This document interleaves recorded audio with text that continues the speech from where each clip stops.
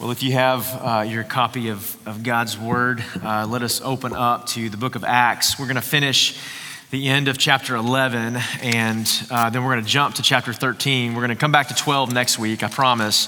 But the way sort of everything is sort of aligned this week, and I want to focus specifically on the church in Antioch and what is going on there. If there was one church in all the New Testament that I could pick, that I would say like this would be sort of the dream for us to become like this, it would be the church in Antioch.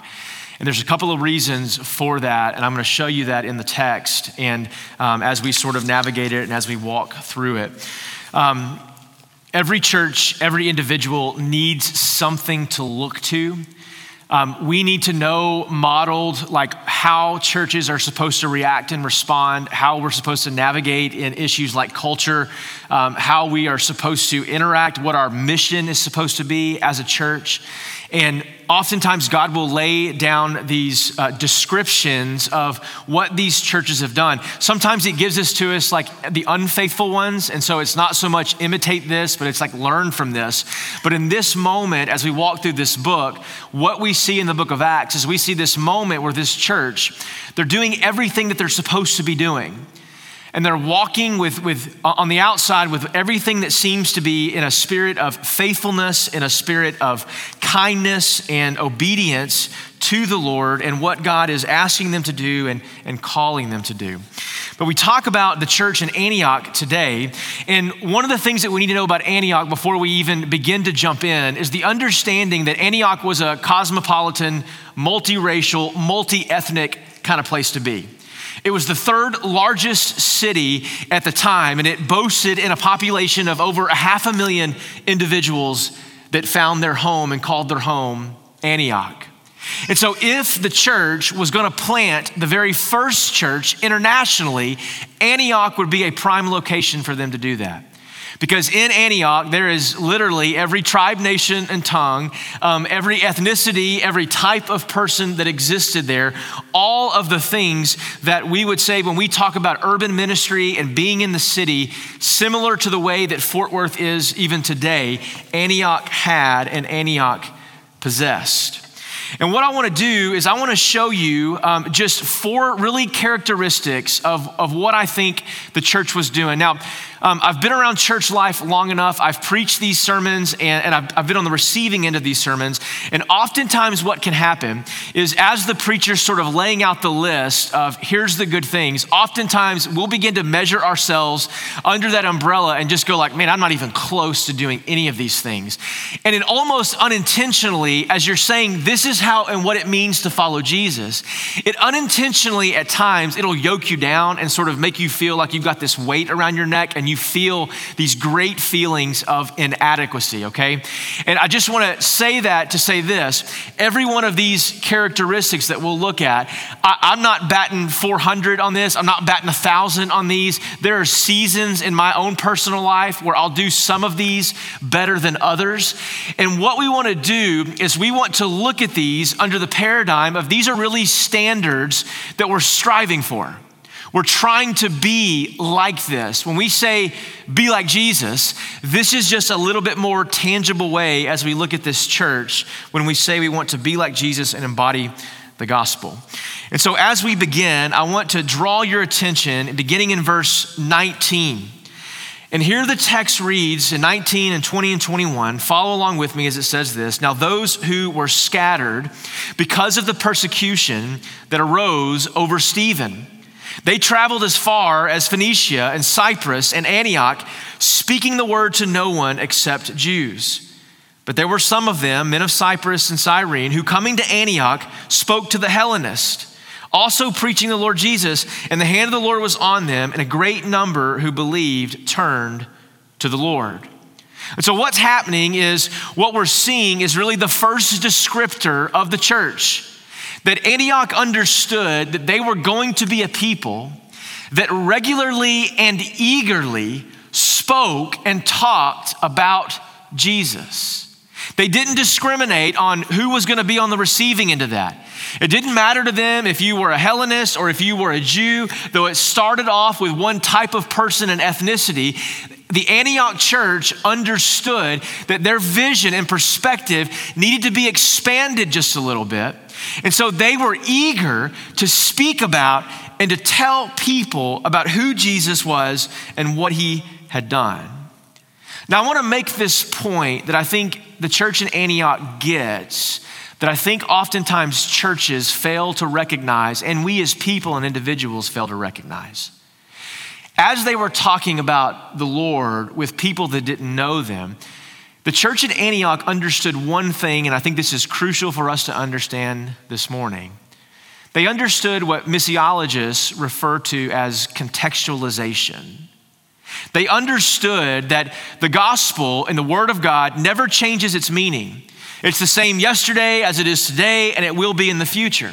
But what the church understood that was different was that gospel was applied in different contexts with different people. Same meaning, different application. The way that looks in 2020 is that, listen, we understand when we travel overseas to a foreign missions context that missionaries are going to react and respond, and they're going to do things a little bit differently than we would do, like here in the context of living in Fort Worth. We're going to approach people a little bit differently. One of the ways that we do that is by how we dress and we engage the culture. We're set apart in the gospel, but we really just want to kind of blend in, right? We don't want to have the typical missionary garb where we've got our fishing pants that zip off and our Columbia fishing shirt, right? And then whatever those hats are at REI that you can get that make you look like you're going through a jungle safari. Like, that is not how to dress when you go on a mission trip, right? The question that you ask is, how do they dress? How is it, that I can just blend in to the context? They understood contextualization. To illustrate it a different way, if I'm explaining to a 4-year-old what it means that Jesus has died for our sins and by faith that we can trust him, I will say those things with qualifier. I'll use easier words for them to understand. I'm not going to sit my 5-year-old down and the context of that conversation is going to be wrapped in language like, well, first of all, Duke, my youngest son, you need to get your eschatology right and understand the larger picture of salvific history so that we can identify the soteriology and determine whether or not you believe in predestination or foreknown, whether or not you want to be a 5-point Calvinist or a 4-point Calvinist, or do you want to be the guy that tries to fight the Calvinists all the time? Like, who is it that you want to be? I would never do that with my 5-year-old, right? Because there's a context that it's applied in a different way. And so what the church in Antioch understood is that there's a specific context. And here's the thing that's happened to Travis over the years. Oftentimes, it could be said of us, hypothetically, that we have attempted to apply the gospel in the same way as our context and our city has changed. Our neighborhood, it's changed. Tarrant County is changing. It's rapidly changing. And so how we function as a church, we have to adapt those things and we have to reevaluate them. We don't change them just to change them, but rather so that we can be effective in what we're doing. One guy said contextualization this way. He said, it's basically the process of making the gospel and the church at home in the given culture. Making it at home. Not capitulating to the culture, not changing what we mean by the gospel and that Jesus is sufficient for our sins, but rather how we apply it and how we settle in. And so listen, church, as a church, we cannot do ministry the way we've done ministry for 100 years. We can't even do ministry how we did it last year because culture is changing so rapidly. Student ministry, college ministry, preschool, even you may never admit this, but even senior adult ministry is changing. And how we minister to seniors, it's different today than when it was 10 years ago. That's the context that we're constantly seeking to apply as we preach and as we proclaim. And I want to say this about the goal of contextualization. The goal of contextualization is not making you or me comfortable with the gospel, but rather the goal of contextualization, it's clarity. It's not about putting Matt Getty at ease with me as I talk to him so that he's at ease and he's comfortable with that, but rather I adapt my processes so that I can speak the gospel to him or someone else with greater precision and with clarity so that they rightly understand what it is that I'm saying and what it is that I'm trying to accomplish, and they understand, most importantly, the good news that is the gospel. But the church in Antioch, they understood that. But if we keep reading in the text, look with me back at verse 20. And I want you to notice, he says this, but there were some of them, men of Cyprus and Cyrene, who on coming to Antioch, they were speaking to the Hellenists and they were preaching the Lord Jesus. Here's one of the things that I think we often get wrong that the Antioch church got right. We too often, when talking about Jesus, we speak about him with these abstract terms. We speak about Jesus because we care about his transcendence, that he's set apart from us, right? He's holy and he's righteous. We're not. Any holiness or righteousness that we have, it's because he's given it to us, and rightfully so. And so that sets him apart in the transcendence. But I think one of the failures of churches oftentimes in talking about the Lord is we tend to stick there and we don't talk about him as if we actually know him, but rather as if he was just an idea or a past historical figure, or it's somehow this intellectual assent that I've got to just know the facts. And listen, we need to know the facts and rightly understand him. But any way that we're going to be persuasive in our evangelism, it has to become because we are talking about the Lord from the context of a relationship, of intimacy. We're walking with Jesus as if he were right here beside us, and we know that the Holy Spirit is here present with us in this room. He's with us. And so we understand that Christ is near and he's with us, and he's not some abstract being or person that exists like Star Wars in the force of somehow, but he's real and he's tangible, and I can be with him and he will be with me. But I think more so than that, I want you to look back at verse 20, and I want you to see what I would just characterize in notes as just what's characteristic of the church in this moment. And I'm just going to call it personal invisibility. If you look back at verse 20, notice it says this, but there were some of them. What a weird phrase. No name, no real background. We don't know if they served on staff at the church, if they were the senior pastor, the lead teaching pastor, they were the college minister, we don't know any of that. But what I think is informative about this, and really what's instructive, is because it's a group of just no-named individuals just quietly and faithfully, they're just walking with God. They're on mission, and they're just this faithful presence day in and day out, not trying to achieve celebrity status. Do you realize, I know you realize, we live in a day and age of the Christian celebrity. Do you know what that is when I say that? So the irony of this statement, the paradox. So my sole purpose and goal in life is I want to make as much of Jesus for the time that I have, whether I get to live to be 50 years or 80 years. I want to talk about Jesus. I want to share Jesus. I want to teach people about him. Like, that's my goal. It's not Drew's platform or Travis's platform or it's just simply, it's all about and should always be about him. But we live in a day where we have what's known as the Christian celebrity. And what this means is that too often, pastors first and foremost, I think it can apply to people just that are believers and walking. We become so overly concerned with name and branding recognition that what we do is we do it basically for the gram. We do it for the likes. We do it for the comments. We do it for the emojis. Like, we want feedback. We want validation to speak into our life somehow. And then here in this moment in verse 20, you've just got this random group, not random, they were a called out group of people that were walking, and they weren't seeking any recognition or fame or even really a platform to be talked about. And one of the things I think that just screams at us and says is that we must never confuse being popular with being significant. Too often we say popularity means that I'm a significant person. If I can achieve popularity and fame, then I'll therefore be significant in people's eyes.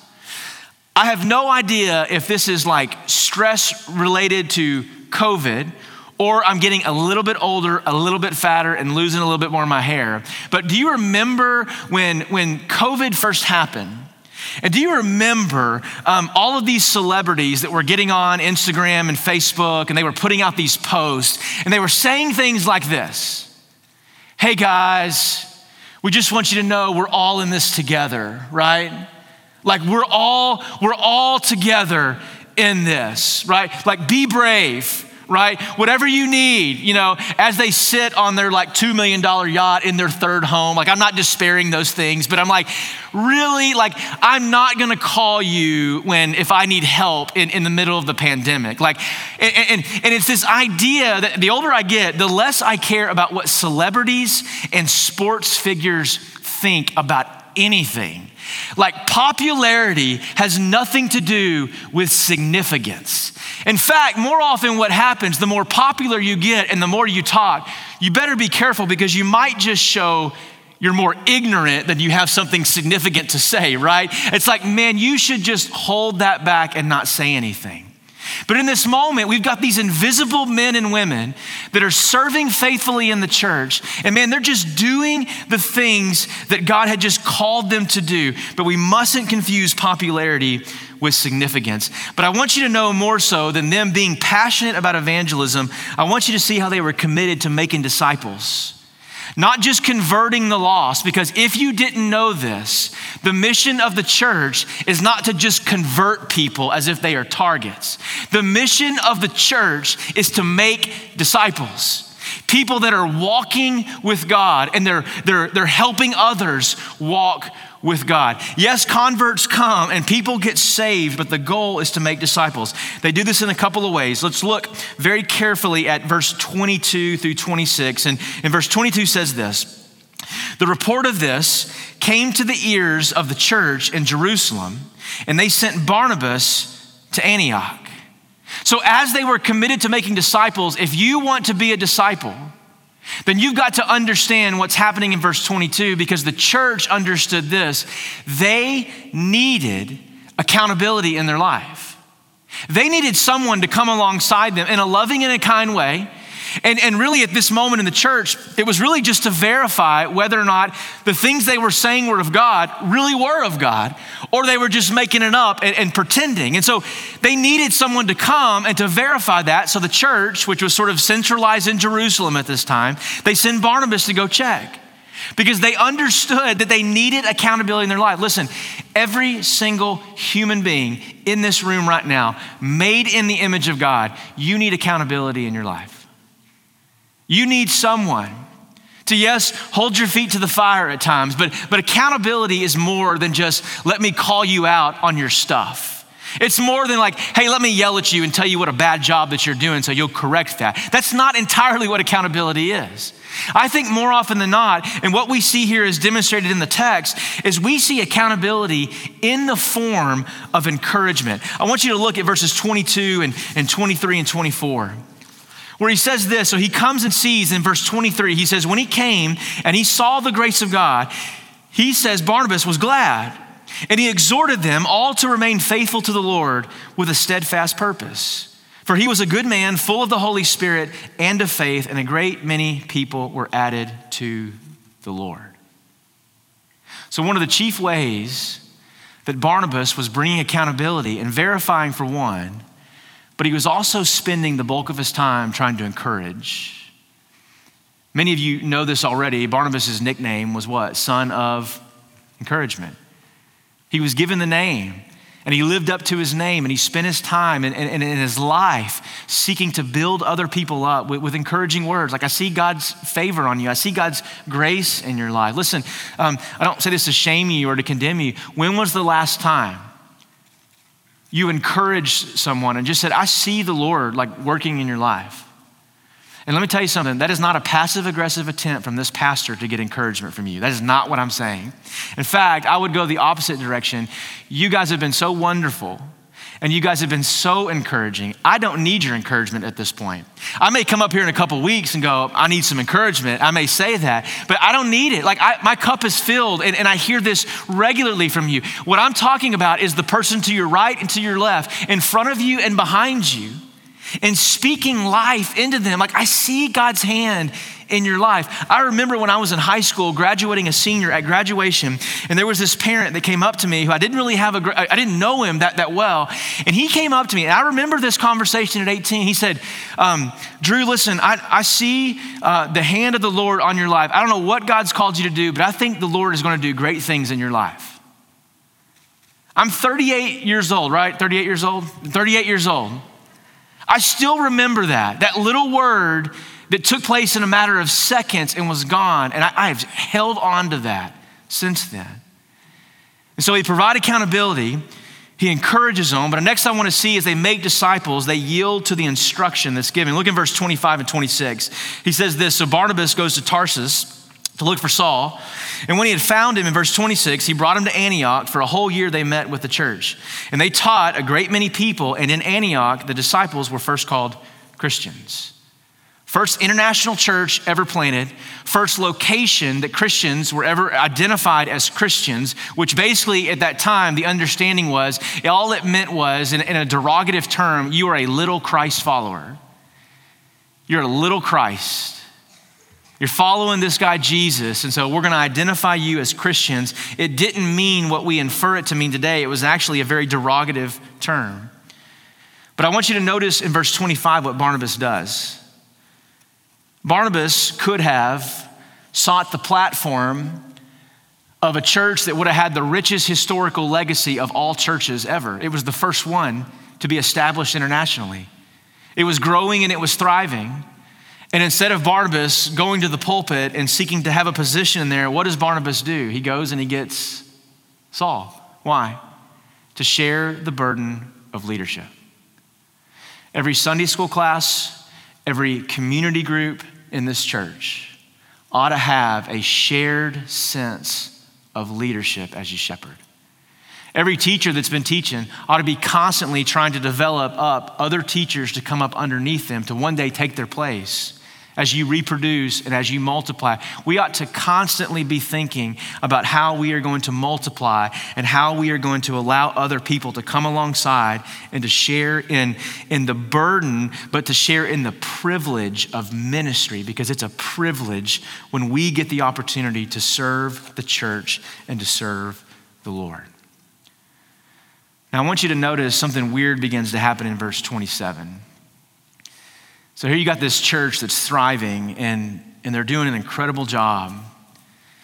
And then verse 27 comes in, and I want you to see these mercy ministries or compassion ministries that existed. Notice he says this, now in these days, in verse 27, there were some prophets who came down from Jerusalem to Antioch. And one of them, named Agabus, stood up and foretold by the Spirit that there would be a great famine over all the world. So the disciples determined, everyone according to his ability, to send relief to the brothers living in Judea. And they did so, sending it to the elders by the hand of Barnabas and Saul. So this prophet makes her way from Jerusalem to Antioch. And she says, listen, there's a famine coming. You need to start preparing now. The church had an option. We could say, well, listen, if that happened today at Travis and someone came in, we would probably cast you aside and maybe try to church discipline you, like something's wrong. Like that would be very peculiar and very strange for that to happen. But for whatever reason in this moment, the church in Antioch goes, we're gonna believe it by faith. We're gonna trust it. We're gonna believe that this is the word of the Lord and that we need to begin to prepare. And so notice what it says that they did.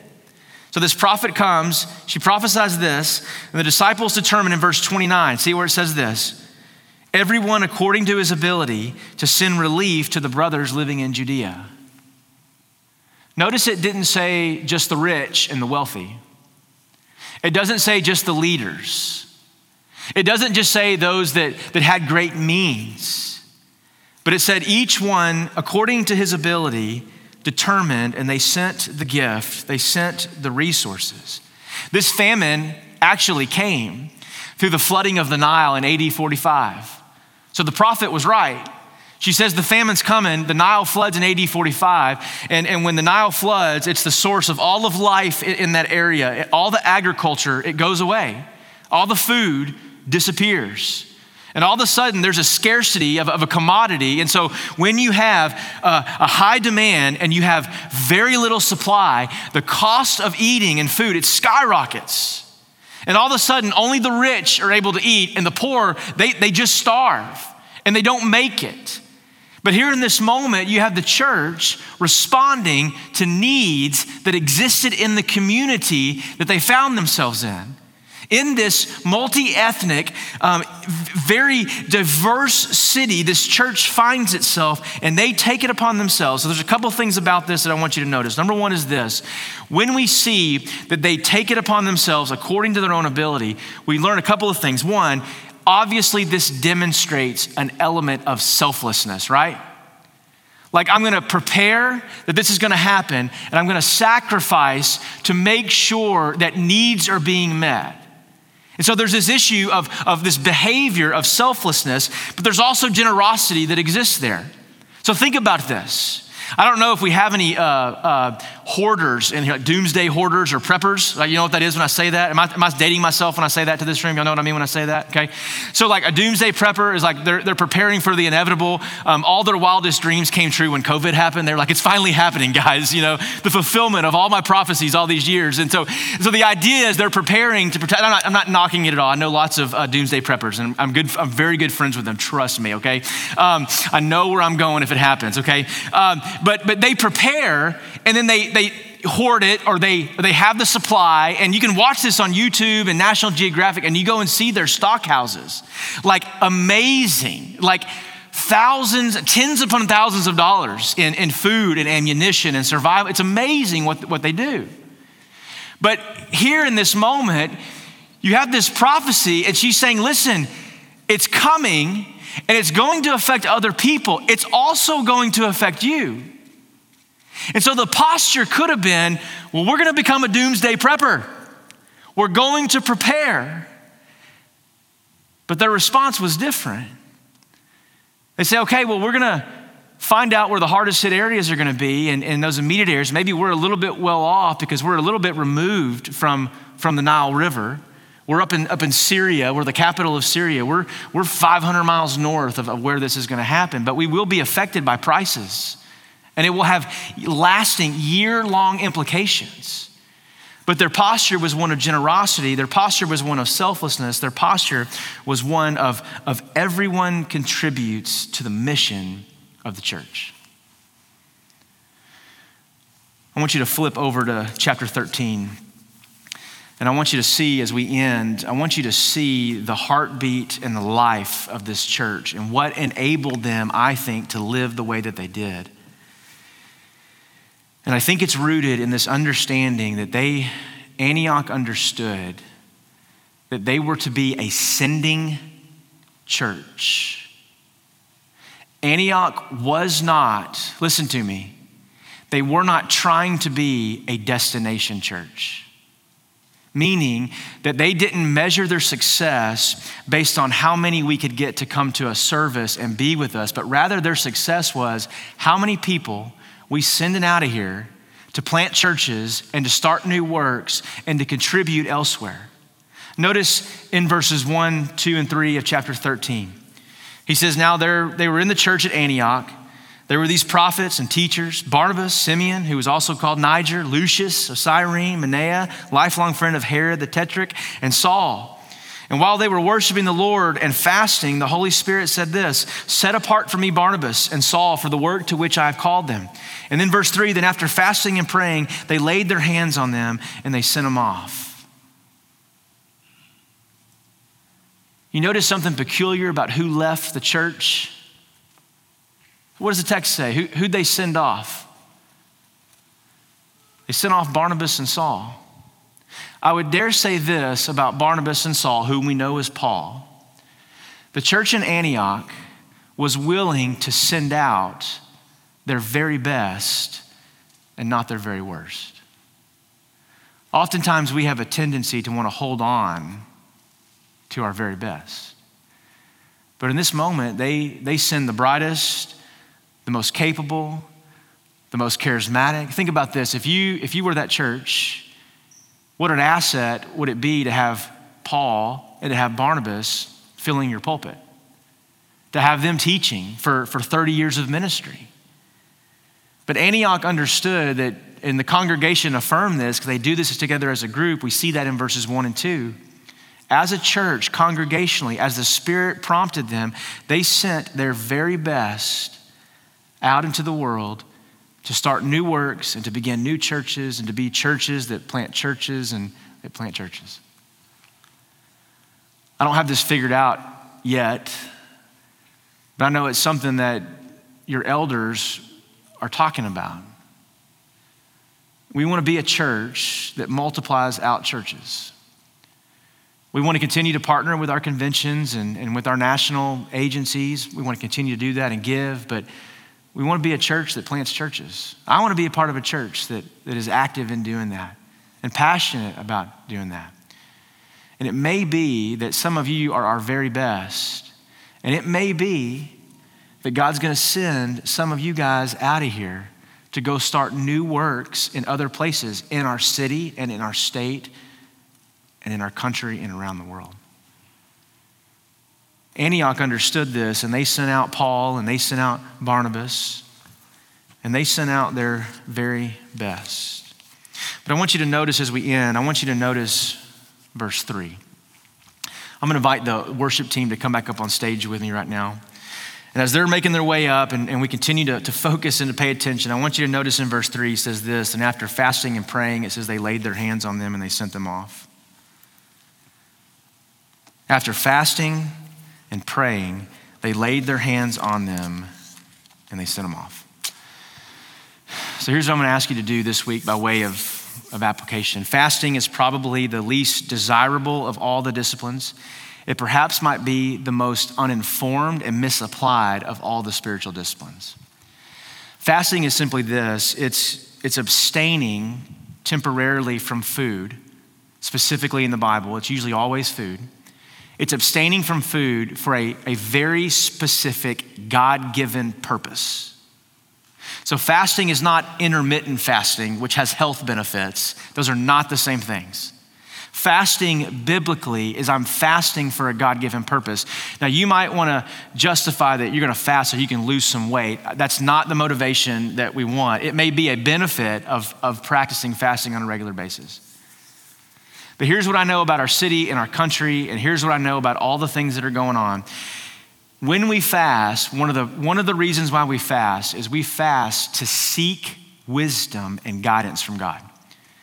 We see that in Judges 20, verses 5 and 6, where Israel was thinking about invading Bethel, and they're like, do we go back to battle with them? And in Judges 20, they said, let's call a fast and let's seek the Lord and let's let him tell us whether or not we should attack or not. There's this moment in Joel chapter 2, verses 5 and 6, or 15 and 16, where Joel calls the congregation. He says, gather the assembly, consecrate it, and go into a fast. We fast when we're seeking guidance and we want wisdom from God. So here's my question to you that I was wrestling with this week that was convicting for me. If I don't need God's guidance and wisdom now in my life, in the midst of COVID, in the midst of at least the craziest election cycle within my lifetime, and I've been around, not as around as long as some of you, but I've been around and seen some. If I'm not willing to pursue God's wisdom and guidance now, when would I ever? Like, what would it take then to get to that point where I would go, okay, I think I will? People in our city and in our state and all around us, they need God's wisdom and they need God's guidance. We need your wisdom and guidance as we prepare to open back up on October the 4th. We want to open up with wisdom. We want to open up and we want to be led by the Spirit. We want to be wise in what we do and how we do it, how we bring things back and in what time and in what order so that we can make sure that we can continue to gather and to meet in our groups and to meet in our homes. We need wisdom. So what I'm asking you to do this week is to take one moment this week, one day, sun down to sun up, or 24 hours, skip one meal. Only do this physically if you're able to and you can. If you've got to eat for dietary reasons, then you do your thing. You can fast from something else.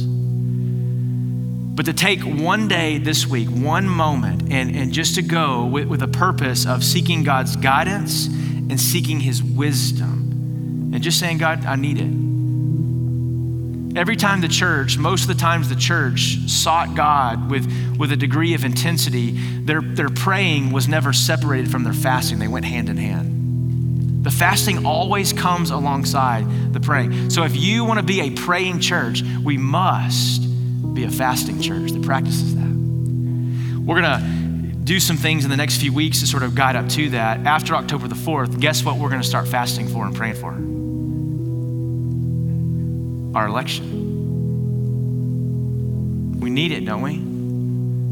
We can't be indifferent. We can't not care. We realize that our kingdom is not of this earth and it's of the one to come. We recognize that, but that doesn't mean that we don't show concern and care politically. We talk about it wisely and saturate it with the gospel, but do we not need God's wisdom? Do we not need his counsel? Do we not need his heart? If not now, when will we ever? Pray with me. Father in heaven, we thank you that in Christ we have forgiveness of sins. I pray right now for anyone watching online or here in this room that does not know you. Lord, that you tell us in your word that if they call upon your name, that you will save them. And I pray that right now in this room or at home, they would call upon your name and just to be saved, just to say, Lord, save me, forgive me of my sins. But Lord, I ask that in this room, for those that know you, that are walking with you, Lord, I pray, Father, that you would push us in a place and in a posture where we would be dependent upon you and to seek your wisdom and to seek your counsel. Bring to our minds where we need to pursue that. Father, would you help us be faithful this week? For we pray these things in Christ's name. As Josh and the team leads us, I'm going to be down front. Matt Getty's down front. Larry Thompson, one of our elders, is just down front. We'd love to pray for you, pray over you. You can come and we'll do that in a safe way. If you've got a need in your life that you need to let someone know, let us know and let us be the church to you and see how we can help and how we can serve you like the church in Antioch did. I'm going to invite you to stand. I'm going to turn it over to these guys as we conclude our time together this morning.